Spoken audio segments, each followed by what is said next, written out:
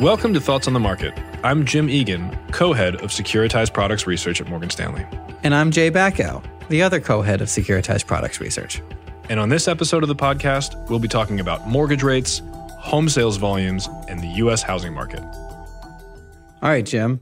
Mortgage rates are down. Sales volumes are up. Is the housing market back? Sales volumes might finally be inflecting higher, or at least they might actually be finding that bottom. If we look at the seasonally adjusted annualized figures that came in December, pending home sales increased 8% to their highest level since July.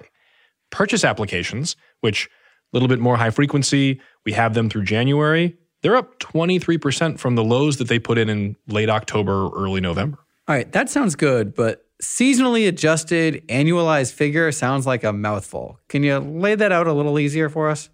I think that these numbers just need to be put into a little bit more context. Yes, pending home sales were up 8% month over month. But if I look at just the December print, it was the weakest pending home sales print for that month in the history of that index. Now, relative to 2022, it is improving. It was only down 1% from December of 2022, and that's the lowest decrease we've had since 2021. But these numbers still aren't strong. Going around the horn to some of the other demand statistics, existing home sales finished 2023 down 19%. But they also strengthened into year-end, only down 9% in the fourth quarter. New home sales, as we've mentioned on this podcast before, that is the demand statistic that has actually been showing growth, up 4% in 2023 versus 2022, up 15% in the second half of 2023 versus the second half of 2022. All right, so we've got a pickup or an inflection in housing activity, and we've had mortgage rates coming down.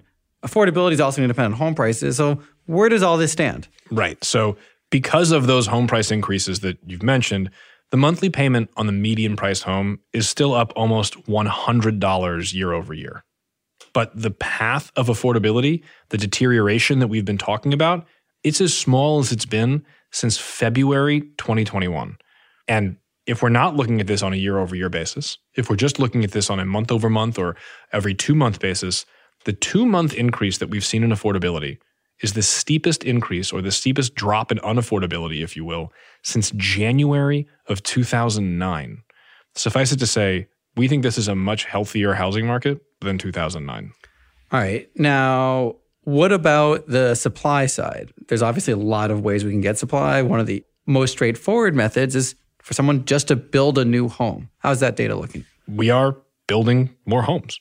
As new home sales have moved higher, single unit housing starts have moved higher as well. Now, from cycle peak, which we estimate as April 2022, single unit starts fell about 23% through the middle of 2023. And another thing that we've talked about on this podcast in the past is that build timelines have been elongating, and that was leading to a backlog in homes actually under construction. That decrease allowed that backlog to clear a little bit. And since the middle of 2023, June till the end of the year, single unit starts were actually up 7%. We are building more homes. All right. Now, so new home sales are clearly literally new homes, but people can also list their existing homes. What's that data look like? Listing volumes are higher as well. In fact, as of this month, I can no longer say that we are at historic lows when it comes to for sale inventory. While inventories also climbed throughout the second half of 2022 into the first half of 2023, that historic low statement is something I could have made every month for the past 8 months. It's a statement I could have made for 41 of the past 54 months.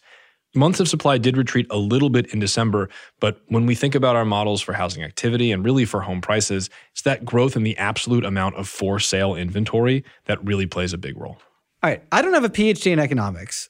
You're the housing strategist. If we have more supply, does that mean prices are coming down? That's what we think. We continue to think that these for sale inventory increases that are happening alongside what we do continue to believe will be sales growth in 2024, and we think we're seeing the first signs of now, are going to be enough to bring home prices moderately negative in 2024. And alongside these recent activity prints, the most recent home price print was actually just a little bit softer than we thought it would be. We had forecasted about a 15 basis point decrease in home prices in November. We saw an 18 basis point decrease. It's not unusual for home prices to decrease month over month. in November, but this is kind of from our perspective, a little bit of validation from a home price forecast perspective. We're calling for them to fall 3% year over year in 2024. We think this is very moderate. We do not think this is a correction. We believe the housing market is on a very healthy foundation. Looks like we're moving towards sales increases, but we do still think you'll see a little bit of price weakness next year. Jim, thanks for taking the time to talk. Great speaking with you, Jay. And thanks for listening. If you enjoy Thoughts on the Market, please leave us a review on the Apple Podcast app and share the podcast with a friend or colleague today. The preceding content is informational only and based on information available when created. It is not an offer or solicitation, nor is it tax or legal advice. It does not consider your financial circumstances and objectives and may not be suitable for you.